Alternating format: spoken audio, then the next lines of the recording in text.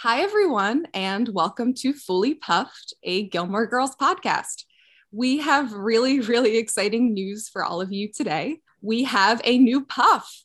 You know her from 2 episodes ago when we talked about swan attacks and conga lines and weddings at the Independence Inn. And fungus. And fungus.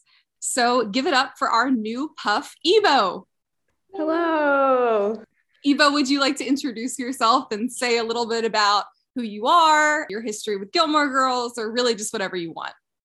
Yeah, so not to repeat myself too much from the last time that I rang this bell, but I'm Ebo, also known as Emily in professional circles. I am a Gilmore Girls super fan. I watch it a lot, put it in the background just for some background noise. Have been watching since 2007-ish. A fun Gilmore Girls fact about me that I did not reveal last time is that one of the reasons why I did really well in Spanish class in high school is because I used to watch Gilmore Girls with Spanish subtitles when I would rewatch it. And so that's how I got really good at the language structure.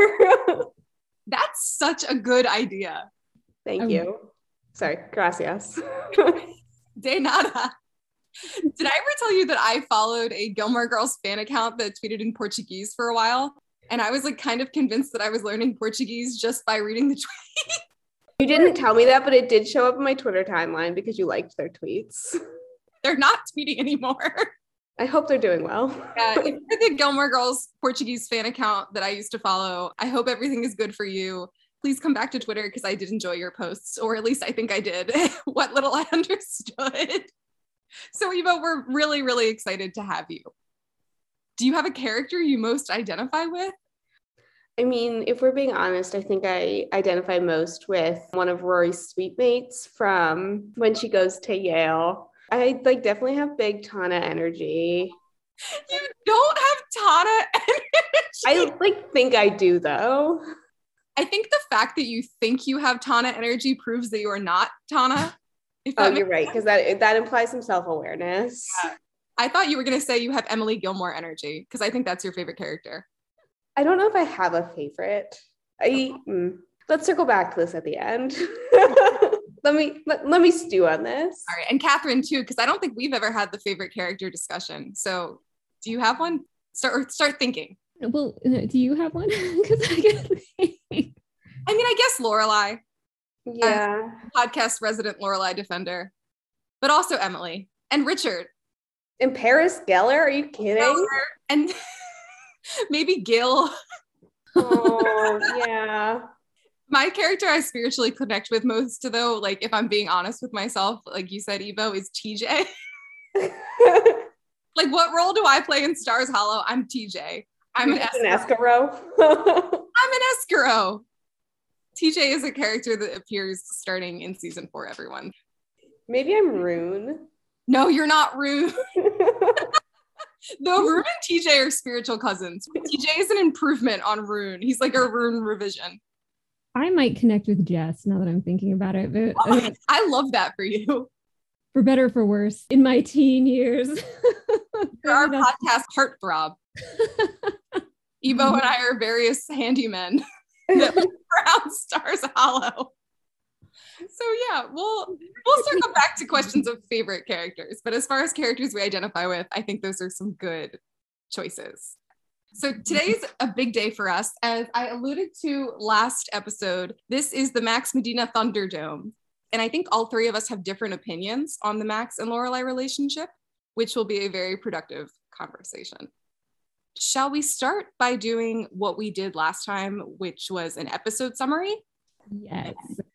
So Lorelai and Rory's next door neighbors, Babette and Maury, have an extremely old cat named Cinnamon, whose health is in decline.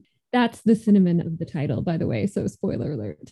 But there's also a lot of other stuff going on in this episode. Lorelai sees Rory's English teacher, Max, at the Chilton bake sale. And after he asks her out on a date and she can't decide whether she wants to go, they decide to meet at a coffee shop to talk more.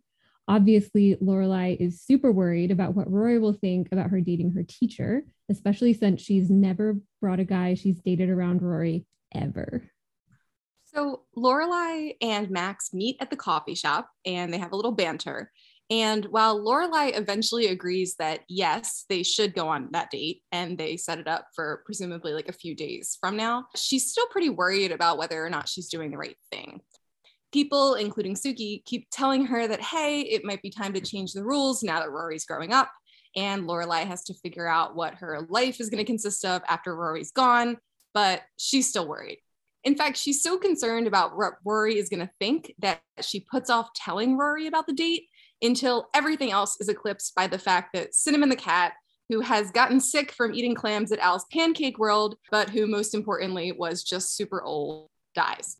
And so when that happens, the whole town holds awake for Cinnamon at Babette and Maury's, and in all the rush of putting it together, Lorelai forgets that her date with Max is the same night. And so Max shows up and Rory sees him there, and Lorelai has to tell her that yes, she did have a date planned with Rory's teacher. Rory is understandably very upset about both the dating my teacher thing and the fact that Lorelai kept this from her. Lorelai then goes over to tell Max that she can't make the date that night because of the wait, but that she is interested in him and wants to reschedule. And after that, Rory has to confront her own feelings for the guy that she's interested in, Dean, because they've been kind of lightly stalking one another throughout the episode. And when he comes to the wake and tells her that he won't bother her anymore because he doesn't think that she's interested, she admits to him that yes, she is into him. And then Rory and Lorelai go home, where Rory tells her that, yeah, she's fine with Lorelai dating Max, which is something that we will debate extensively throughout this episode.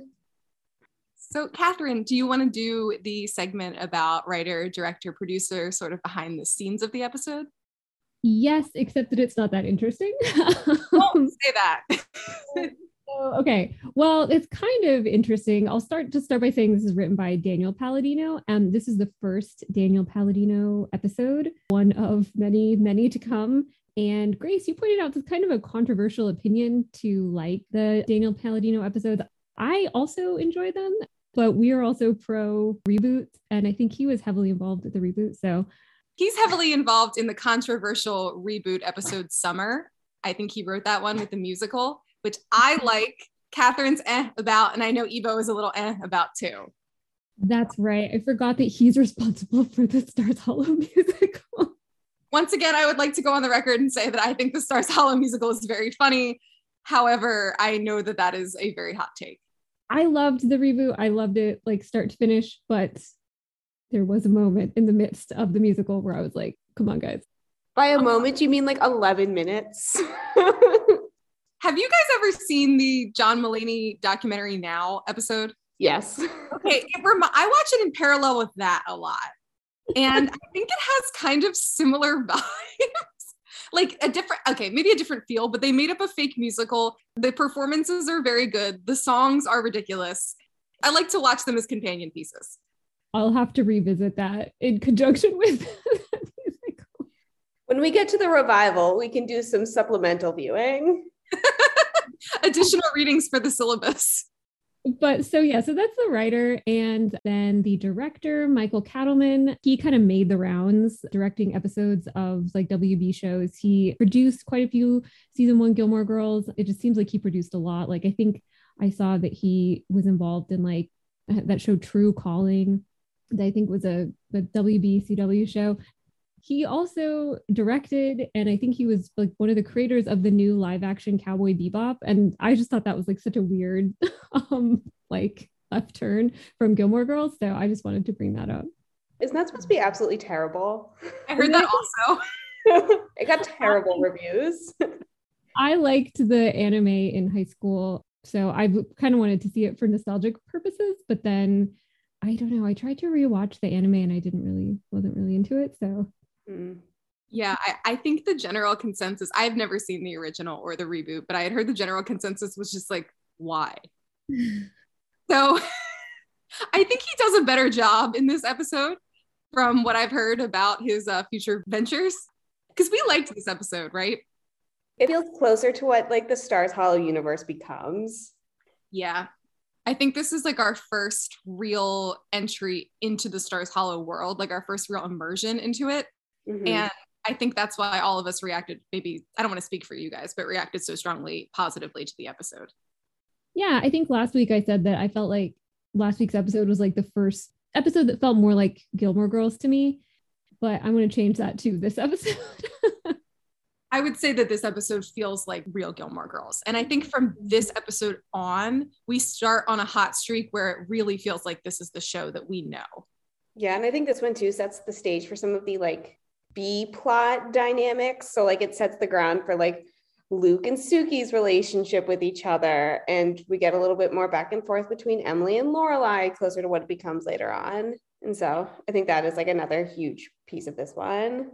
Speaking of Emily and Lorelai, do we want to start our episode discussion with that first scene, which is a really funny Emily and Lorelai moment? Emily, Lorelai, and Rory at Friday night dinner. Richard is absent, which realistically means that this is one of the episodes that they couldn't pay Edward Herrmann to be in because he was too expensive. So he's on a business trip to Germany, which prompts Lorelai to say, "Oh, is Dad visiting any Nazis?" Emily's obviously like, no, he doesn't know any Nazis. But then Lorelai really annoys her by not coming to a funeral of someone who is tangentially related to her. So Emily is in the middle of eating dinner and is suddenly like, "Oh, it's Rudolf Gottfried." And Lorelai's who's that? Emily's like, "Oh, it's a Nazi that your father and I know." And Lorelai starts spouting off.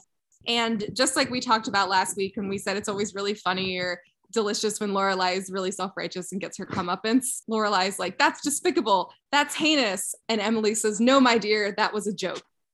Such a great moment. And it showcases Emily's wit, which I know we all love these early moments when that happens. And we get to see that Lorelai got that famous wit from not just Richard. And, I don't think Richard's sense of humor has been developed yet either. So here we're just seeing it from Emily, and it's an amazing moment. I also think it's great that Rory absolutely starts cracking up when Emily like says the joke too, and Lorelai just gives her a death stare. Like, oh, such a great tiny moment there. Because it's such a good joke. Like, of course Rory's cracking up. This might be for later when we talk about fashion. I was so fixated on this brooch that Emily was wearing because it looked like a tacky starfish brooch that you would buy from like a gift shop on the beach, which Emily Gilmore does not go to the beach. She finds them disgusting. Not that she's told us that, but that feels very in line with her character. And so I was like, of course she would wear a brooch, but she would not wear this one. Maybe this is like the last gasp because they have her makeup and hair right by this point. Mm-hmm. But maybe this is like the last gasp of them not getting Emily physically quite right. Also, the lighting in the Gilmore's house is still wicked dark. So they're still figuring out some sort of like production things. Yeah, because like Babette and Maury's house is like this cozy little farmhouse and everything's perfectly visible. So I am obsessed with their house. It's so cute. I'm obsessed with them. I love them so much. We ship them here on this pod. We ship Babette and Maury. We should have an ongoing list of people we stan and ship on the pod. Number 1, Babette and Maury. Number 2, Gil. I like low-key loves the Zach and Lane relationship. Wow. A controversial opinion. You know what? We're sticking up for you. Is that a hot take? It is. Yeah, it's a hot take. And I didn't know this until recently because I love Zach, but I'm still like, I don't like Lane's storyline and like everything. No. But like original Zach was kind of a jerk, but like once they get together, I'm very into that relationship. I just wish that it ended up in a like better place. I mean, I guess maybe they're happy, but I don't know. The same reason that people don't like the Suki and Jackson relationship is that they don't like the plot in season 7 for them. Mm-hmm. Understandable. So they've sort of backwritten, like they don't like the whole relationship because I think Lane and Zach are cute. Yeah, even if I don't like where Lane's life ends up. And like there's a lot of discourse online about Amy Sherman Palladino being super anti-sex, which like comes through in various storylines, or like not being super sex positive. We watch a lot of shows because all of us are 30 Rock fans where the female creator is accused of not having a pro-sex attitude. Tina Fey gets a lot of heat for Liz Lemon's sexual proclivities or lack thereof. So that'll definitely be something to continue discussing throughout the pod. I didn't know that people said that about Amy Sherman Palladino, but I mean, clearly, especially with Lane's storyline. Yeah. So the next scene we get is one of my favorite scenes in the whole show. It is a scene that is in the house of Lorelai and Rory. And in the morning, Rory's about to go to Chilton. And there's some mysterious music coming out of the door of Rory's room. And Lorelai is kind of grumpy in the morning. And she tells Rory, like, okay, it's time to go. Turn off the music. And Rory says, it's not me. And they open the door and Lane is in there skanking. Catherine, I know that you said that our listeners might not know what skanking is. I mean, I hope that they would. I hope that everyone knows what skanking is. Would you tell those of who may be younger than us? So, okay, Lane is doing a pretty good job, representing skanking. But yeah, it's the dance. Okay, I just thought it was really funny. I linked to the Wikipedia page. Skanking consisted of a, quote, running man motion of the legs to the beat while alternating bent elbow fist punches. Yeah, no, that's a pretty good description. I never would have thought of it as a running man thing, but like, yeah, that is what it is. Is it like yeah. It's a dance that you would do. I mean, I think of it as being related to ska. You would do a ska show, and then you could imagine how such a movement would quickly then transform into moshing. Wikipedia says a form of dancing practiced in the ska punk, hardcore punk, reggae, drum and bass, and other music scenes. I could imagine some skanking at a hardcore show, but I think it's pretty ska specific, and Rancid is a ska band. She's skanking to Rancid. Yeah, and that's where the really iconic line comes in where Lorelai asks Lane, she says, what does your mom think you're doing right now? And Lane says, and I want to get this right, sitting on a park bench contemplating the reunification of the two Koreas, to which Lorelai replies, not here, skanking to Rancid. And if you don't name the title of this podcast episode, sitting on a park bench contemplating the reunification of the two Koreas, I am off the pod. It's my top 5 favorite lines in the whole show. It's so good. Oh, it's so sharp. Also, I did want to point out that later the song is called Time Bomb, and Pep Alien later does a cover of it. And I think it's at the graduation party, but they do a good job. I love that cover when they do that. Also, Catherine, I can't believe, I mean, you can be a Jess if you would like, but you're also a Lane. I think you're a Lane. You can be a combo. Yeah, because see, I have Lane's musical taste for sure, but everything else. Yeah, I don't know if personality-wise you're like her. You don't strike me as a Jess either. You're so sweet. I was an angry teen. Jess becomes sweet when he gets older. But yeah, so then we get the beginnings of the end for Cinnamon. We go outside and poor Babette and Maury are taking this little cart through the sidewalk. What would you call it? Would you say it's a stroller? It's like a wagon. It's a wagon that they've enhanced for Cinnamon. It's so cute. Oh my God, it's so cute. It has this little cover in the back. So when Cinnamon wants to take her passeggiata. Okay, can we all try saying it? Passeggiata. I can't say it like Sally Struthers says it. Oh, this is one of Sally Struthers' best episodes. It's crazy that they got her for Gilmore Girls as a recurring character. Yeah, she's great. And Maury is fantastic. I think he's a less well-known actor. I don't think I've seen him in anything else, but the Babette and Maury relationship is top 5 for me throughout the show. Mm-hmm. And I know that they're comedic, they're comic relief, and they're doting on their cat. That sort of played for comedic effect. But I do want to say that I really appreciate, as someone who is child-free by choice, depictions of really healthy, loving relationships that are child-free. I think that's really cool. And I love that. I love their relationship. And as they'll talk about later, they have like a late in life relationship, which I think is really nice. Like Babette has already built her house that is, and we can't show this because this is a podcast, but like it's a normal sized house, but all of the counters and doorways are really low and small because Sally Struthers is a small person. She's 5'1". I just Googled her and that's what it told me. Maury is just so tall that he's constantly like bumping into things. He's 6'6". Oh, wow. Oh my goodness. Okay. Oh, he went to Temple, another Philadelphia tie-in, which we'll get to later. This is a big episode for Philly guys. Mentioned, we got M. Night Shyamalan. We got Temple alum Maury. This is good. So Lorelai heads off to work and Rory gets on the bus to head to Chilton, and our intrepid stalker Dean hops on the bus with her. Does this feel like a Dean move to you guys? It's so Jess. It pains me.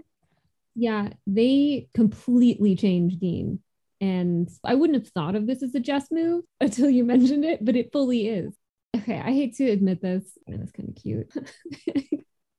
I think because Rory stalks him kind of in return, it's less creepy. Like not stalks. Like they both, she goes into Dosie's and buys a mousetrap and a head of lettuce so she can see Dean. Right. She doesn't know how to deal with her feelings. Yeah. And I guess Dean doesn't know how to deal with his feelings either, but that's just because he's kind of an oaf. Yeah. But yeah, so we have the Dean scene and then we switch to being at Chilton itself for the Chilton bake sale.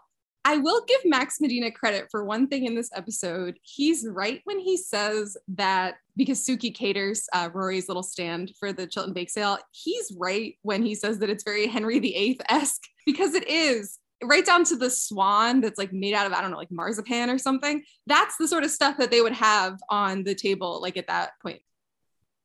Part of me was worried that I am falling back into like rom-com thinking patterns that were ingrained in me as a youth by finding Dean's like bus jumping charming and by finding Max charming. No. Is it icky? Are they icky? Okay, well, I don't think you're jumping back into pattern. Well, I also think that Dean is ickier for doing that than Max is for approaching Lorelai at the bake sale. I would like to disagree with you, actually. Really? First of all, the reason that Dean comes off as ickier to me is because of Jared Padalecki's lack of acting ability. No, that's what I'm saying, that Dean is ickier. He seems ickier, but I do think that the actual situation, if we like took their respective acting ability and lack of ability out of it, I think it's more inappropriate for a teacher to like proposition a mom at a bake sale on school grounds than it is for like Dean to get on a public bus that he sees Rory on. Maybe it's just because Max Medina is more charismatic. I mean, this is a pod that is a safe space for disagreements. And this is the Max Medina Thunderdome after all. So let's come in hot. I mean, okay. Yeah, let's do it. Do I think it's inappropriate for Max to be dating Lorelai? Of course I do. Yeah. But the singular act, devoid of context, of one adult approaching another adult at a semi-public event is a lot less creepy to me than Dean following Rory onto a bus, sitting behind her and scaring her. Right, I forgot that he scares. Okay, that's both fair. Of these singular events, divorced from the other context and like extenuating circumstances. Yes. Dean getting on the bus is much creepier. I would say that you have mostly convinced me. I forgot that he like jump scared her. Oh, and scares her as she's reading A Room of One's Own. Mm-hmm. Wow. Dean, the male presence of intrusion upon female creativity and genius. It's actually the story of Dean. It is. Daniel Palladino is aware of what he's doing here. So I historically have been pro Max. Grace, anti-Max. Evo, what about you? I really love Max, but I don't think Max is right for Lorelai. I think that's a fair reading.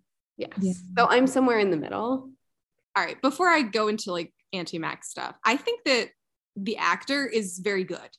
Mm-hmm. I think that the character of Max himself, and I said this last week, has a lot of appealing qualities. Mm-hmm. I think that he's sensitive and he's attractive and he likes literature. And as we learn later, he can cook and he may or may not know something about Christopher Marlowe. And he's nice to Lorelai. And I think Lorelai is sexually attracted to him very much. I think that to me is like the most compelling explanation of what's going on here, is that Lorelai wants to sleep with him. But I do think that Max as the teacher is behaving inappropriately. I also do want to say though that like this is a television show, and a television show needs conflict, and a good driver of conflict, and something that feels like inevitably set up from the fact that Rory starts Chilton, is that Lorelai, her young hot mom, is going to date one of the teachers. That being said, I don't love some of the stuff they're doing in this episode with why Lorelai should feel comfortable dating Max. Yes, I agree with that, because I also think that like Lorelai gets a lot of heat in the discourse online for being really like immature and like emotionally immature. But she's trying so hard to do the right thing and resist Max. And she's just like throughout this episode is like, no, like this is inappropriate. We can't do this. Mm-hmm. But he's the one pushing it. Mm-hmm. Completely agree with you. Technically, it's not in the Chilton employee handbook. Certainly it should be. He says several things here that hint at the fact that he knows this is highly inappropriate and is like taking steps to hide it. Like he thinks it's inappropriate, so he went and checked the handbook to see if he could get fired for it. And he's like, yes, it's not in there. It's like the Air Bud rule. Like, oh, there's nothing in here that says a dog can't play football. You want to pause the Medina Thunderdome to talk about Lane briefly, because the next scene is Lane, and then we can get back into Max Medina stuff. Yeah, let's talk about it. Okay, so it's like a nothing moment. It's like super quick. Rory has asked Lane, like, if she could live anywhere in the world, where would you choose? And Lane says Philadelphia. And Rory's like, why? And she's like, M. Night Shyamalan lives there. And Rory's like, okay, what would you do in Philadelphia? And she's like, hang out with M. Night Shyamalan. My question is, what the hell? Is M. Night Shyamalan like such an icon in, I mean, I know Sixth Sense was 1990, because I looked this up, 1999. But I feel like the M. Night Shyamalan, like, hip new director phase was really short-lived. I also do want to interject for a moment as somebody who does live in Philadelphia and say that in the 3.5 years that I've lived here, I've been inconvenienced by not one, but 2 M. Night Shyamalan productions. I got kicked off the public bench I was sitting on because they needed to set up for a shoot in Fittler Square Park. I was so annoyed. This is insider information. Lane is right. If you live in Philadelphia, you might be inconvenienced by M. Night Shyamalan or the people that he employs. I feel like he was cool. I mean, The Sixth Sense was like a huge deal. And then Unbreakable came out. And then like, what is this? Is this all you do? He became like a joke with, remember The Village? Village, I think that's when the real fallout happened, and that wouldn't happen until like I've got this all in my brain now from this morning. Like 2000. Like we've never had any hint that Lane is interested in movies. No. Like why wouldn't she say like, oh, I want to live in Philly because like XYZ band lives there? But Philadelphia historically does not have like a crazy like hardcore scene or anything. Like go to DC. Seattle. Go, like she would be so into the grunge scene in Seattle. Oh yeah. Yeah, or just New York for CBGBs. Oh, it's a difficult scene to watch. Also, I feel like Gilmore Girls tracks the evolution of Philadelphia from like a city that people were like, why Philadelphia, to like the hip-ish city that it is now. Like season 1, Rory is like, why the hell would you want to live in Philadelphia? And then season 6, Jess is opening up a avant-garde poetry bookstore where they give spoken word readings. So Philly really comes up over the course of Gilmore Girls. Yeah, and as I mentioned, I like got a city crush on Philadelphia, and I even applied to Penn for grad school, and I did not get in. I didn't get in there either. I do think that this interaction between Lane and Rory is the first of many that kind of like sets the groundwork for a little bit of tension in their friendship. Because as we'll see throughout this season too, Lane seems like she feels very abandoned by Rory, like going off to Chilton, dating Dean, and like feeling like she is being left behind. And this is kind of like the first glimpse into that, because at the end of this conversation, Rory just like really wants Lane to go home so she can go say hi to Dean at Dosie's. And she does like a very high school-y fake out of Lane when she's like, oh, like I need to get something from the store. And Lane's like, okay, I'll go with you. And then she's like, no, let's go home. You need to go home. And Lane's like, my house? I feel like that was such a weird moment. In high school, Tina, if you're listening, I would have fully made you go into Dosie's with me. Yeah. Why doesn't she want someone to be her wingmom? I guess it's because it's related to, so one, I think the central themes of the episode is that both Rory and Lorelai have to like admit to their attraction to these guys. Mm-hmm. And I think Rory is at the point right now where she can't even admit like out loud to herself that she's into Dean. So maybe like admitting that she's into Lane, or I'm sorry, admitting to Lane that she's into Dean. Freudian slip. There's probably some fanfic about that. I was gonna say, there absolutely is. Admitting to Lane that she's into Dean would be a step too far for her because she's like too embarrassed to even say it out loud yet. Yeah, this is something else that we were talking about before we recorded, that like all of these parallels between Dean and Rory and Max and Lorelai, when the bus scene that we were just talking about, before Dean gets off the bus, he says, goodbye, Lorelai Gilmore, with this like kind of like jokey thing. And then later on, when at the end of another like Max Lorelai interaction, that's exactly how Max ends the conversation as well. I did not pick up on that at all. Me neither. I love that. Goodbye, Lorelai Gilmore. It's like writing they wouldn't do later. It's a little too on the nose. I mean, apparently not for me and Catherine because we didn't pick it up. Before we move to the Max Medina scene with Lorelai in the coffee shop, we have another roll by of Cinnamon in her stroller and doing another passeggiata. And Cinnamon has gotten sick because she ate the clams at Al's Pancake World along with Maury.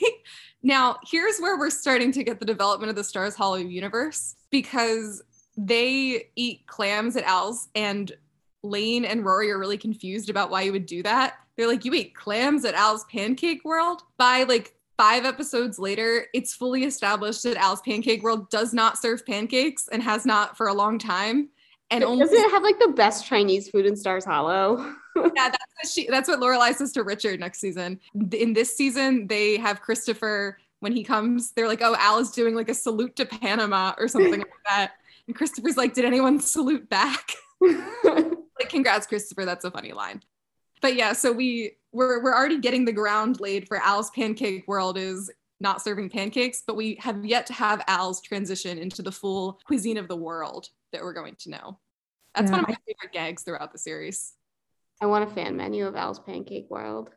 That would be a fun event for us to do. Like, we could make cuisine. A salute to Panama. A salute to Panama. Oh my God. Yeah, I wanted to point out that clams are the hidden danger of this episode. Don't eat shellfish at questionable establishments or ever. Oh, my dad always said never get the seafood at a not seafood restaurant. Yeah. I think that is a pretty strong rule. And maybe real Kirk, almost real Kirk, makes an appearance. At least his name is Kirk, so we're getting closer. We've kind of established that this man that we're now going to accept that his name is Kirk has many jobs around Stars Hollow. And at this one, he's the new assistant manager at Dosie's. And he approaches Miss Patty and tells her that she has to stop sampling the food.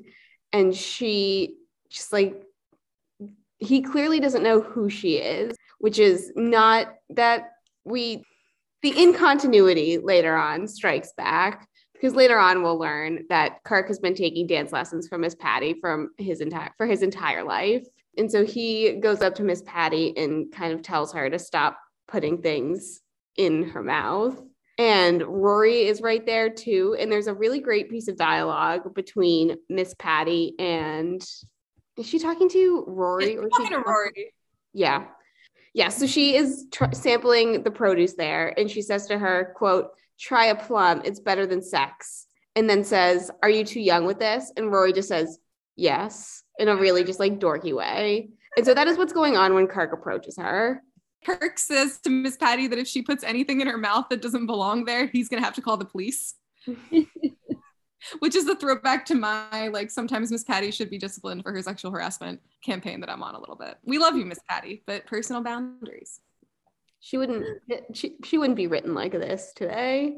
No, Miss Patty would not be written like this today, which I think brings us, so we're going to talk about the Max and Lorelai in the coffee shop scene, because even though Lorelai pushes back on Max a lot, like because he asks her out at the bake sale, she says like, no, I can't do this. My daughter, you're her teacher, blah, blah. And they finally settle on like, okay, let's meet for coffee. We can talk things out more there. Would this plotline be written, do you guys think, this way today? I mean, I guess my perspective has changed teaching. Yeah. When I see depictions of boundary crossing in teachers, I just think like, what would I do? Would I be involved in a situation like this? No, because I have boundaries and like, I don't know.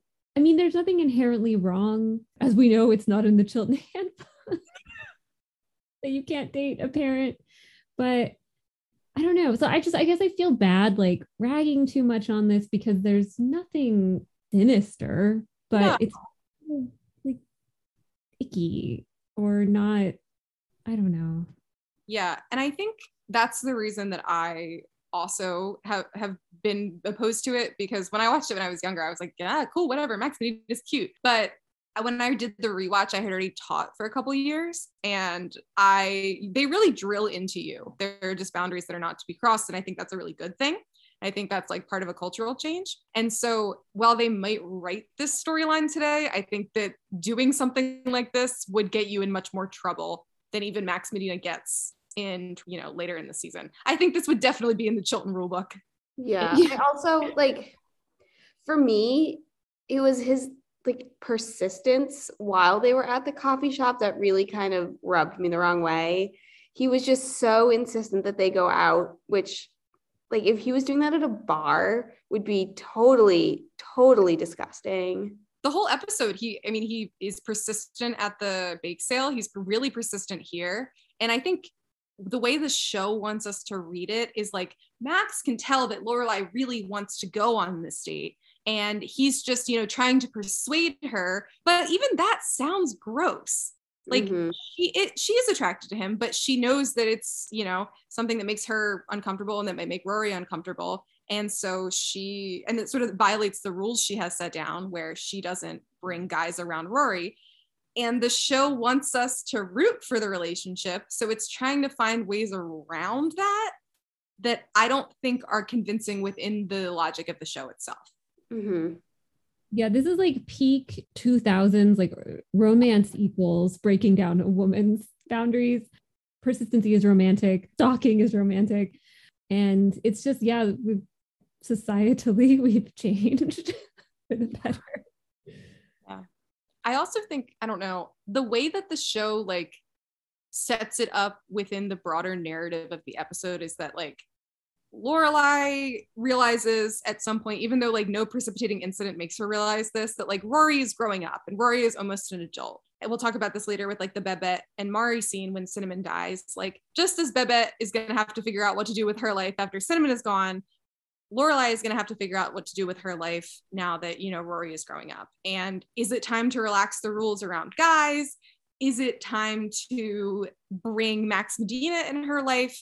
So the show wants us to be thinking through that. And that's kind of the logic it wants to excuse or like sanction the relationship through. It doesn't quite, like there's a middle ground here, right? Yeah. So like, just this whole thing is so icky to me. I like Max. I find him totally devoid of his like ties to Lorelai. Like he's a very attractive man and just, seems like a good guy. But just the way that he is he would have no issue meeting a woman in any other context. So hot. You're browsing in a bookstore and Max Medina tells you that you made a good choice. Yeah, that's a great meet cute. He would have no issue picking up women. Like he doesn't need to just like try for this one. I also buy the logic of Lorelai, like Lorelai, Rory's getting older. Maybe it's time for a change in the rules. Maybe you can start opening yourself up to long-term relationships, romantic relationships more. But like, you don't need to do that by dating her teacher. Like there are other options. There's a middle ground. There's a middle ground. Like Lorelai could also go out and meet a guy anywhere. Yeah. And like Babette says that, like you have that great She's ass. a great ass, according to Babette. And Lorelai's like, no, but I want someone who wants me for more than my ass. But Lorelai, you could find that in a lot of other places. So I think that this show like is trying for some weird logical leaps here that don't quite work. Yeah, it's trying to go like one extreme or the other, all or none. Right. I feel like this could be easily taken care of if somebody just said, why don't we ask Rory what she thinks? Let's ask Rory if she's comfortable with this, you know? Yeah. I don't think Max doesn't say that, does he? Like, no, that's a really good point. Because if Lorelai had approached this openly with Rory and said, like, I'm really attracted to this guy, and not the way she does later where she's cornered into it because he shows up, but like, I'm attracted to this guy, but he's your teacher. Please tell me how you actually feel about this.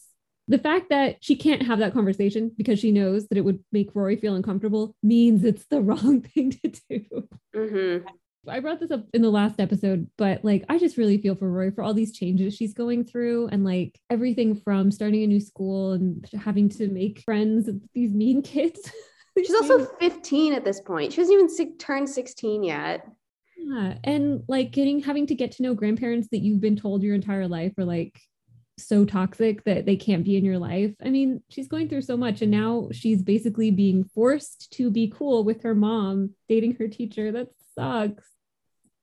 It's interesting to watch shows from this time period and to see what is portrayed as, I mean, I think it's supposed to be portrayed as romantic, even though we are supposed to know that it's problematic and then it obviously leads to problems. It's still portrayed in this really romanticized way that I just know, it wouldn't happen nowadays. I don't think. You're supposed to be like, oh, I know this is going to cause issues in future episodes, but like, I do like them together. Do you like them together? Yeah, I think they would be great together if he wasn't Rory's teacher. They have great chemistry. Mm-hmm. They look really good together. And I think that like, and the banter is good in this scene too.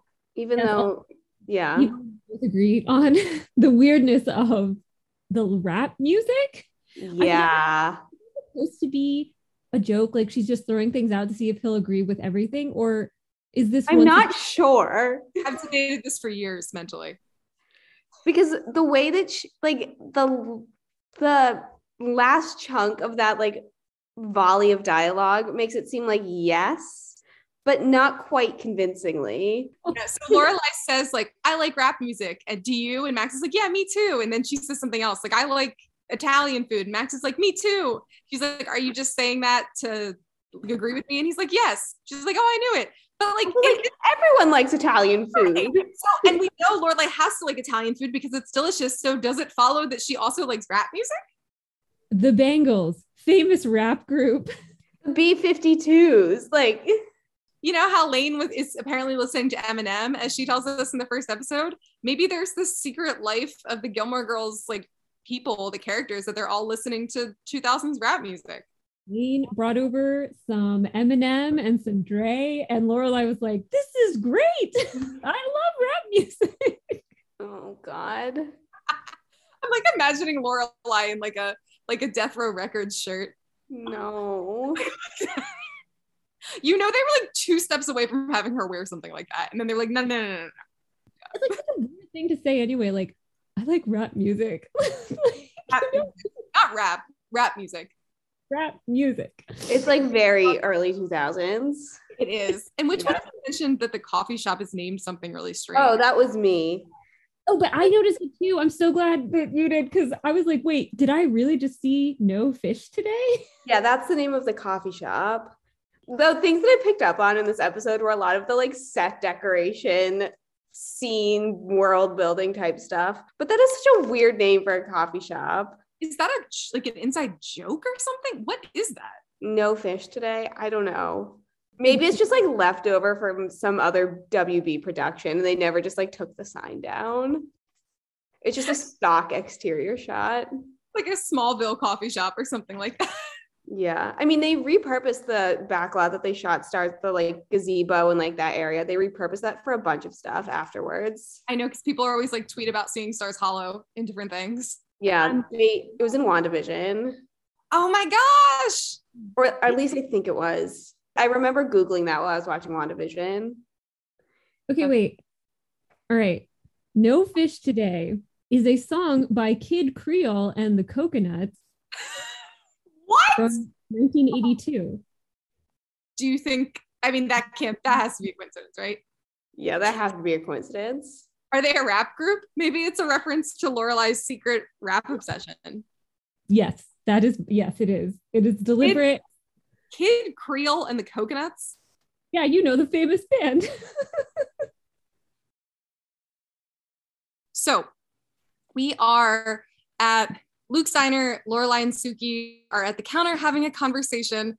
Suki's kind of trying to convince Lorelai that she should go for it with Max. Do we buy that that's something Suki would do? I guess. I mean, I think it's more that, well, like at first, Suki doesn't really pick up on what Lorelai's saying. Yeah, I think it's more that she's just like oblivious and she's just trying to like support Lorelai and like chasing after a cute guy. Yeah, it's also kind of implied that Lorelai hasn't had sex in like a lot of years. I think that to me is a part that like if you take that into consideration, the whole Max Medina thing makes a lot more sense. Why Lorelai really wants to go out with him, even though she knows she shouldn't date Rory's teacher. yeah, but also I just remembered that like Suki is very out of it in this scene. She just keeps like misunderstanding things like, what is it? Life's a funny thing. And she immediately says, haha, Jim Carrey. Like she's just kind of spacey in this scene. So maybe she's not like fully present and understanding the implications of her advice. That's fair. We also get the beginnings of the Luke and Suki rivalry here. Yes. Oh, I love this relationship. It's just like such a fun, like lighthearted, low consequence conflict.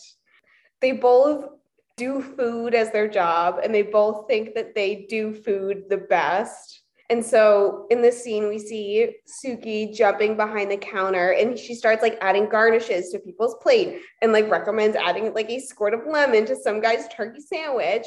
And then Luke comes down and yells at her for being once again behind the counter. And it's just stuff like that makes it so endearing to me. They're two characters you don't expect to like get thrown together or interact a lot. And they have a great chemistry when they do. Would you guys rather eat at Luke's or with Suki? Probably Luke's. I would probably like Suki's food better, but because I'm vegan, I feel like Suki would like sneak in some bone marrow or something. That's true. Whereas Luke would be very understanding. He would make me like some tofu. Luke would be vegan friendly. I feel like I've heard so much about Suki's food that I just feel like I would really want to try it. But yeah. I do not think as a vegetarian, it is a safe place. A joke later where she's like trying to trick vegetarians. Not cool, Suki. Not cool at all. And then we get the tragic news, the big loss of the episode, that Cinnamon has passed. We get one of my favorite scenes where the vet is there and Maury and Babette are just really distraught over Cinnamon's loss. And Maury thinks it's the clams. And he's so upset that he can't even get the sentence out. But the vet assures him that actually it wasn't the clams. In human years, the cat was 260 years old, which is one of my favorite Gilmore Girls lines of all time. I actually tried to figure that out and it's not possible. I think Cinnamon would have had to have been like 50 human years. Gilmore Girls is a magical place. Yeah. It's like when I was convinced that in the revival, like the original Paul Anka was not in it. Like I thought they had done a replacement Paul Anka because I was like, there's no way that dog's still alive. It was the same dog. Aww. I looked it up. He was like 15 in the revival. To me, he looked younger. So you know what? Who knows what's possible? That's crazy. I have to say though, I mean, the loss of a pet is truly such a truly harrowing experience. And I love that even though there's some humor here that really comes across, that unlike later when they kind of mock Michelle for wanting to have a funeral for Chin Chin, like it's just so understood here that these people are really hurting. And I love that. Yeah, and it really sets up well that like this was their child. This was their surrogate child. And they're both just so heartbroken. And you believe it too. Like I buy into it completely. It's and not just so sad. Like as a person. And they managed to inject humor into the scene, like with the clam stuff and with the fact that when Babette went over to like touch Cinnamon, she was shooting across the floors because they were freshly waxed. And I think that the way they do that is really interestingly and well summed up in like the next scene when Lane and Rory are walking through the wake, and Lane's like, so she shot across the floor. And Rory's like, yeah. Lane's like, did you laugh? Rory's like, no. Lane's like, did you want to? And Rory nods. And then Rory's like, but it's sad though. And Lane's like, yeah, it's sad. It's that kind of thing. Like it is, there are a lot of funny moments in it, but ultimately you do get that feeling of like deep loss. Mm-hmm.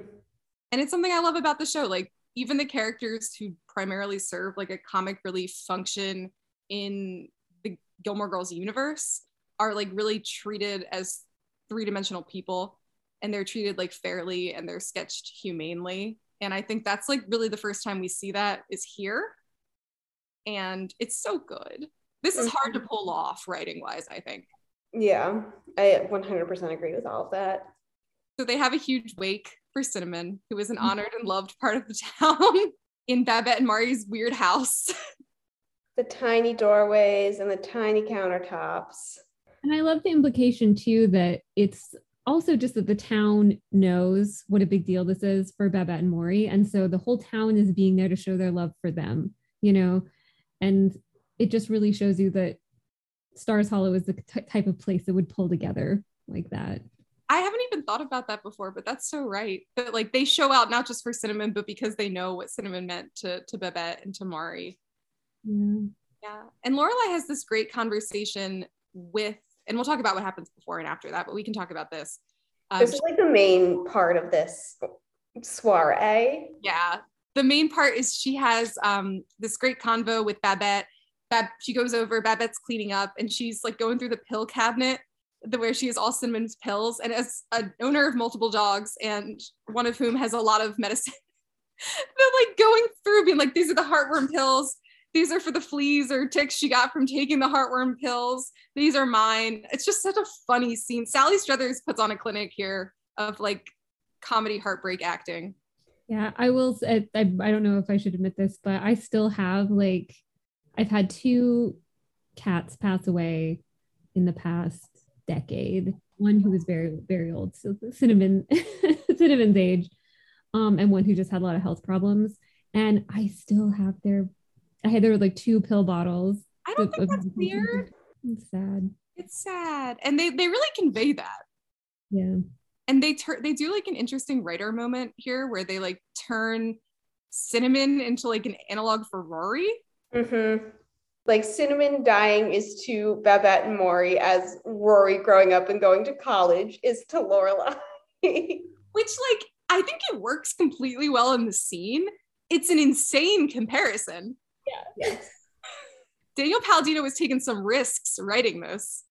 I liked it though, like I love it. When Babette is talking about how small Cinnamon was, she's like, she could fit in my shoe, she'd sleep in my shoe. And Lorelai says something about finding one of Rory's baby hats, and she's like, it was so small. I just really love that, like this validation of Babette's experience of motherhood. And she just, the way that she says it without even a beat, like it's not like she's sitting there trying to think like, oh, what do I say to connect with this crazy cat lady? That's why it works, because Babette's grief is treated by Lorelai and by the show as like entirely legitimate. Mm-hmm. When Lorelai's comforting her, she's not like, oh, this crazy lady, but like there, it's okay. They're like feeling the same thing. Yeah. And I think Lorelai like trying to grapple with what it's like when Rory moves on is why season 4 is one of my favorite seasons. Mm-hmm. Because that's when we really get that to come to the fore in like a really apparent way. Mm-hmm. I think here it's just sort of like being hinted at plus used as an engine for the Max plot. So we want to start seeing with how Lorelai deals with that. The immediate way we're getting that is like, should she start dating Max? Yeah. And then Max shows up. In his like, what does he drive? Like He drives a Mustang. Yeah, he drives like a bright blue Mustang, which I know that he works at a public school or a private school, but I have questions about how he's financing this car. You make less at a private school. Really? Yeah, for teachers, because you like don't get tenure like you do at a public school for like, you know, junior high school. They're like notoriously paid less. Interesting. At least I have more questions then. Yeah. Is Max part of like some sort of illicit car ring? Well, we know he brags about being discreet. So what if Max is in the mafia? I think yes. He does get 1,000 yellow daisies somehow, so that must have been so expensive. And Lorelai gets a nice ring when he proposes. Mm-hmm. Hashtag Max Medina conspiracy theory. I think, yeah, Tinder swindler has gotten into my brain. I'm way too ready to believe this about Max. Is Max Medina the Tinder swindler? Yes. Yes. Case closed. That's our true crime for the episode. Max Medina, potential Tinder swindler / mafioso. The show is stereotyping Italians, but we'll let it go. It's fine. The way Lorelai handles this, I don't love. Mm-hmm. So what happens is Rory walks out and sees, because Lorelai in the confusion and stress over Cinnamon's wake has forgotten the dates tonight. So Max Medina shows up at Rory and Lorelai's house, and Rory sees him and is like, what? And so Lorelai must hurriedly explain that Rory's teacher is here to take her mom out. Ugh. We talked a lot about how last week's episode Lorelai showed great parenting. This, I would not say, is an example of that. No. And she like kind of acknowledges she like knows that she should have told Rory, but she didn't. And then we were talking about this earlier, but when I almost just said Lorelai, when Rory says something like, when were you going to tell me at the wedding? And Lorelai says, no, I would have at least told you at the rehearsal dinner. Oh, like Lorelai, that's not the approach to take with this. Like, you don't go jokey. Yeah, read the situation. Yeah, recognize that you made a mistake and like lean into that. Be like, I'm so sorry. Instead of making jokes about like you being Fawn Hall in the Oliver North scandal. Yeah. And I think if we were to like psychoanalyze her, it would be because she knows she did something wrong. And like she tends to go jokey when she knows she can't get out of a situation. But I don't think that's what Rory needs to hear. And I think that contributes to Rory's feeling that she's kind of like cornered into this. Yeah. And also it's telling that Rory's first thought, and it's really sad, her first thought when she sees Max is, am I in trouble? Yeah, she can't even conceive that like this might not be why he's here. Yeah. And she's concerned too, like she's initially upset because Lorelai's keeping this from her, which I thought was interesting. I don't know if I buy that's the reason in real life she would be mad. No, but like definitely is a huge factor. Yeah. Right. Like not only were you dating my teacher, but like you didn't think I was important enough to tell about it, or you were like hiding it from me deliberately because you knew I'd be concerned about it. Do we think by the end of the episode, does her acceptance of the relationship feel earned? No. Not at all. No, I think like to go back to what we were talking about earlier with this episode trying so hard to draw parallels between what's going on in Lorelai's life and what's going on in Rory's life. Like Rory, one scene later, also finally admits that she likes Dean, and it feels like her accepting Lorelai's dating Max is kind of supposed to serve like a proxy almost for her acknowledging the feelings that she has for Dean. Yeah. Not believable in the absolute slightest. Completely true. That's what I was talking about like the show's logic in trying to get us to root for this relationship doesn't work for me in this episode. Because like it wants you to believe that like, oh, she can accept the Dean stuff. Oh, Lorelai's finally accepting that she's into Max. Oh, Rory is accepting her mom dating Dean because she knows she has feelings for a guy that she can't explain. And like, oh, her mom does that too. But like, that's not how any human being would react in this situation. No. Catherine, do you buy it? No. And I think we're going to have to revisit Max multiple times in the coming episodes and whether or not this is appropriate. And I think even though it's portrayed as romantic in this episode, I'm starting to think that maybe the show, because of the trajectory, is using this as, we always say this, we don't want to fall back on Lorelai is emotionally immature, but maybe this is just sort of another example of that. Like the first clever, attractive guy who shows real interest in her, and she just is willing to, I don't know, jump in too quickly. I guess for me though, like, I don't believe that this is the first clever, attractive guy that's shown interest in her. Because like Lorelai looks like Lorelai and acts like Lorelai. This is the first one that's shown. The world is pretty small. That's fair. But she does take classes at the college, and she does work at the inn. So she's interacting with people all the time outside of. Yeah. And she turned down that Chilton guy in episode 2. And we do know she does say she's dated other guys in the past. They just haven't met Rory. Yeah, but think about it. Her social circle is pretty much Rory. Yeah. And Suki, yeah. The guy who like is successful, I guess, with her then is someone who also has a connection to Rory. Maybe that's partially why she's attracted to him. Oh, wow, that's really dark, but it does make sense. I wonder if that had to be at least somewhat deliberate. That like she's an easy choice. Yeah. Yeah, or that he represent, like, that's why she's able to form a connection to him, because like, I don't know, he's smart. He's also in Rory's world. Yeah, so that she has some sort of connection to Rory even in her dating life. That is very dark, man. Oh my gosh. Like outside of any creepy like Freudian anything, like, you know, that's why I think people often date in their friend groups. Yeah, she doesn't have to look far for it. I think that makes sense. And the person's already accepted by the people closest to you, so. Yeah, and she knows Rory likes Max. Yeah. Yeah. So the thing that makes it inappropriate is maybe one of the most attractive aspects of it. That's really interesting. The forbidden fruit, yeah. Ah! But I also like do think we shouldn't gloss over like the interaction between Max and Lorelai in this moment where he's like, you forgot. And like she reluctantly is like, no, but I really want to reschedule. Mm-hmm. She totally forgot about the date. He shows up and she's very apologetic and he's like very disappointed.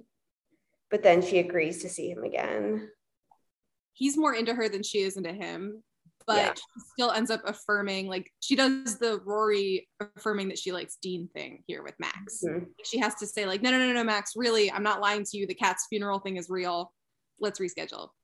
It takes them a while to start to actually have a date, but he does come back. Yeah. So this is part 1 of the Max Medina Thunderdome. He will be revisited. I feel like we've resolved nothing except that this is incredibly odd. I like that, but it's frustrating. Did we talk about Rory and Dean at all? No, in the gnome garden. Gnome garden, I love it. They're surrounded by so many gnomes, guys. And Gilmore Girls later suggests when Jess steals the one gnome, like Pierpont or whatever, that they're all individually named. Yeah. Do you think Babette and Maury can turn into gnomes? Yes. Babette like is already basically a gnome. She is. Maury came by and like kissed her and she turned into a person. Yeah. So anyway, we find Dean and Rory in the gnome garden. Is it too teen drama? Like CW? Pure, teen romance. It's cute though. It is cute. I think it's mostly because they play that song that's really on the nose, like immediately after she says, like, wait, I'm interested. And it's like, truly, truly, truly, I want you. Like, oh my God. Yeah. They're still working the kinks out of the music. But yeah, are we at any point invested in this relationship? No, he has no charisma. They have no chemistry at this point. He's just a guy. He's a dude. That's really the only thing we know about Dean. He's a guy who's interested in Rory. Yeah. I think it might have been on the Gilmore Guys podcast. They were like, I've never seen a show that at least initially is less interested in developing its male characters, which is like kind of refreshing because like usually it's the female characters that aren't developed. And like Luke and Jackson, I think we get a feel for, and Max Medina, but like the show could not be less interested in like developing Dean at this point. And also like Jared, the other actors are filling stuff out with their performance. Jared Padalecki is not giving it the 3D with his acting. No. Like, Can you imagine the other people who auditioned for this role who watch this when this show comes out and they're like, that guy got this part? Do you know who the most inexplicable casting choice on Gilmore Girls is? And we will talk about this ad nauseum when we finally get to this episode. No. For me, it's the dork they picked to play young Christopher in the flashback episode. Oh. That to me is like way worse than Jared Padalecki. Long time, that was my favorite episode. I know, I still love that episode, but like, what? But yeah, so we're in the gnome garden. Dean's like, you don't like me. Rory's like, actually, I do. End scene. And you're like, wow, I'm really chomping at the bit to see more Dean and Rory. Yeah, that's it. That's like all that happens. Emily calls Lorelai, asks her where she's been because she didn't leave a message because if she wanted to talk to a machine, she would have a conversation with her VCR, and asks Lorelai why she didn't go to cousin, whatever his name is, funeral. And she explains that she's been at a wake for the neighbor's cat. And Emily says, give me a moment to get my medical dictionary. I need to look up an aneurysm to see if I've just experienced one. And then she later on asks if Lorelai will be going to a raccoon's wedding next week, which like two great zingers from Emily Gilmore. Emily's lines in this episode are like 75% classic. She is hitting it out of the park in like Hall of Fame level zingers territory. Yeah, that's how we end the episode. Yeah. Oh, and Rory, of course, like giving her consent to the dating. Oh, right. Yeah, but we don't buy it. So we will return to this. At this point in our Max Medina Thunderdome, we're solidly at undecided. Yeah. And Max Medina does produce some really fun plot moments later in season 2. So yeah. I'm a fan of that. I like their bridal shower, the like engagement party that they have. I think that has a really cute look. So I'm not anti all of Max Medina. He's hot. I date him. He should not date Lorelai. Grace, when you were listing all of his good qualities, you were like, he cooks, he's well-read, there was one more, and it was like, these are good qualities, but are they Lorelai qualities? And I know that we want like people who will balance us and like bring different things to the relationship, but I don't know. I feel like maybe even from the start, it was not meant to be. It's because he makes bad coffee. That's how you know. So he can't make a good cup of coffee. Even if you've never seen it before, you're like, but Lorelai likes coffee. Whereas with noted.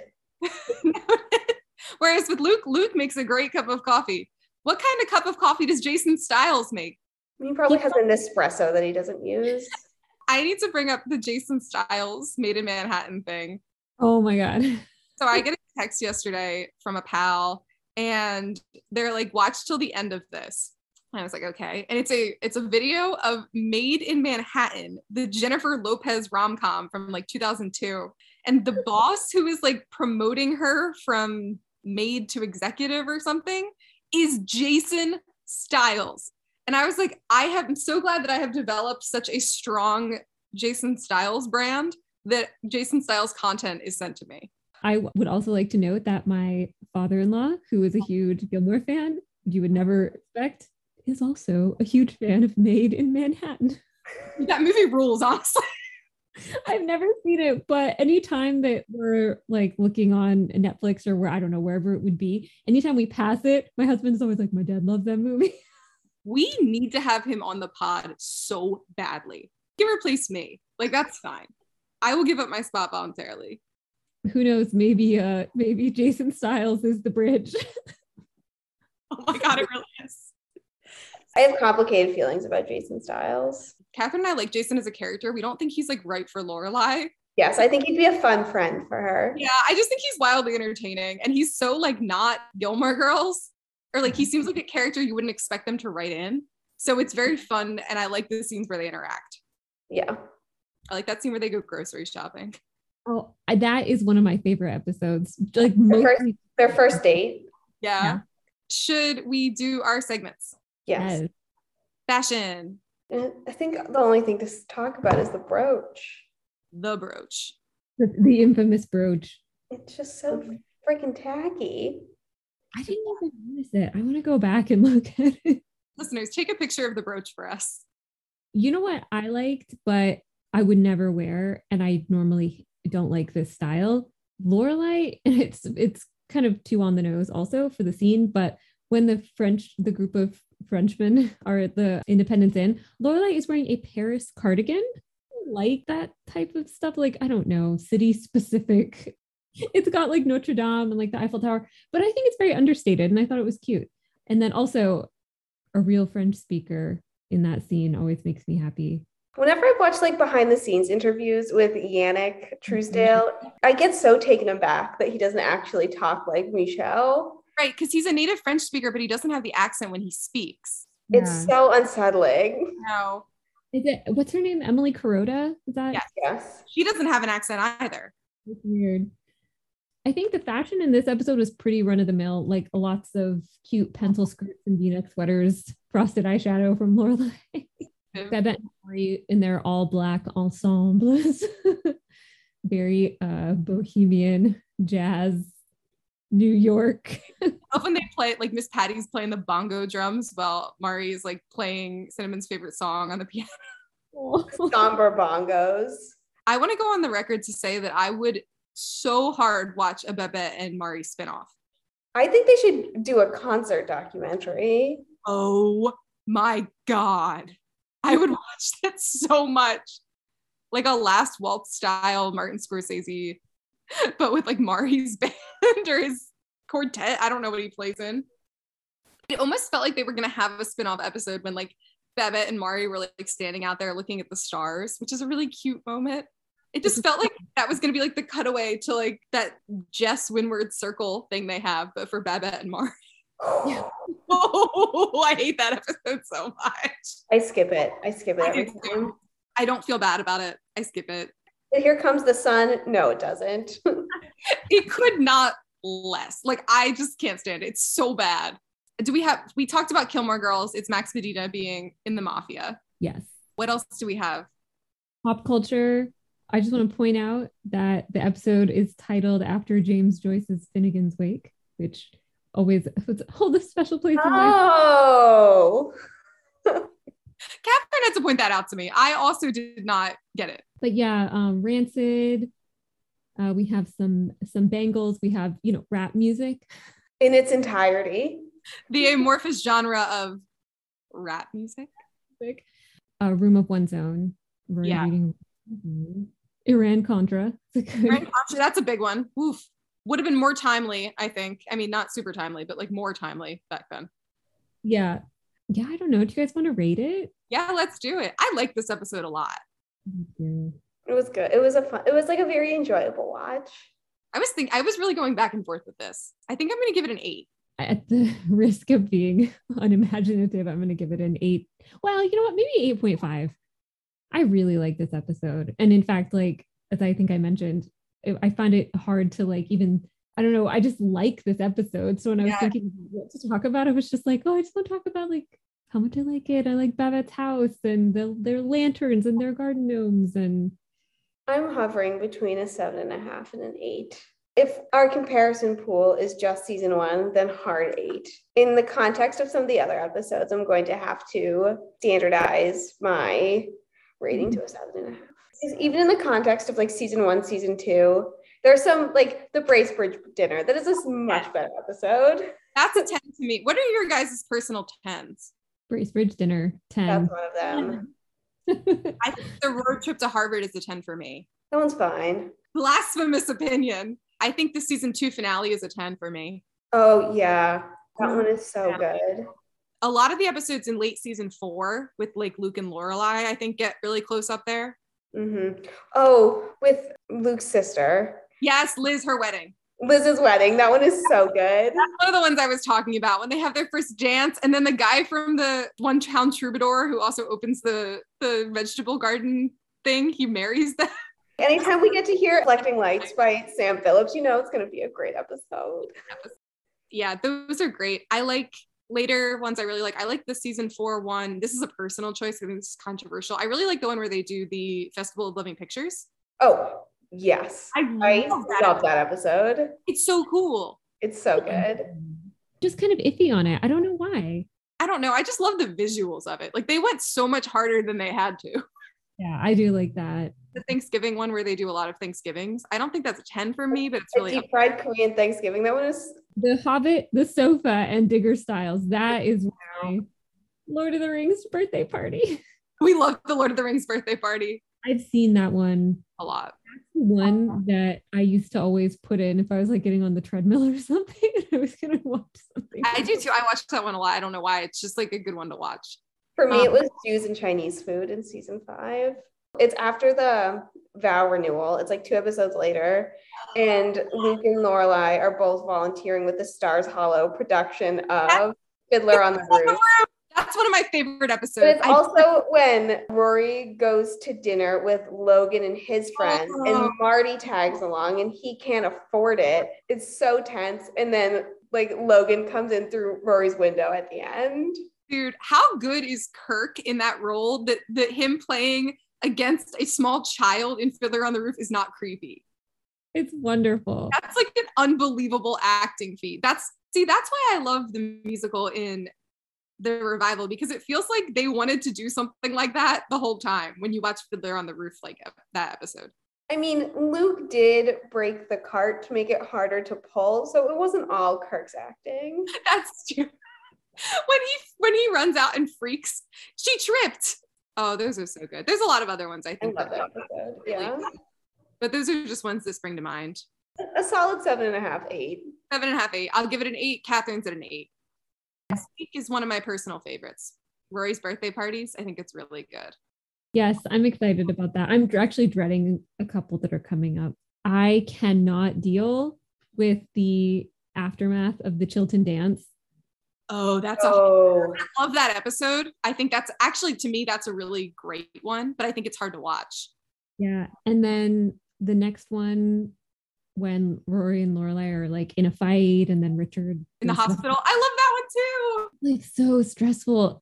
I'm nervous. All right, guys. Goodbye. Bye.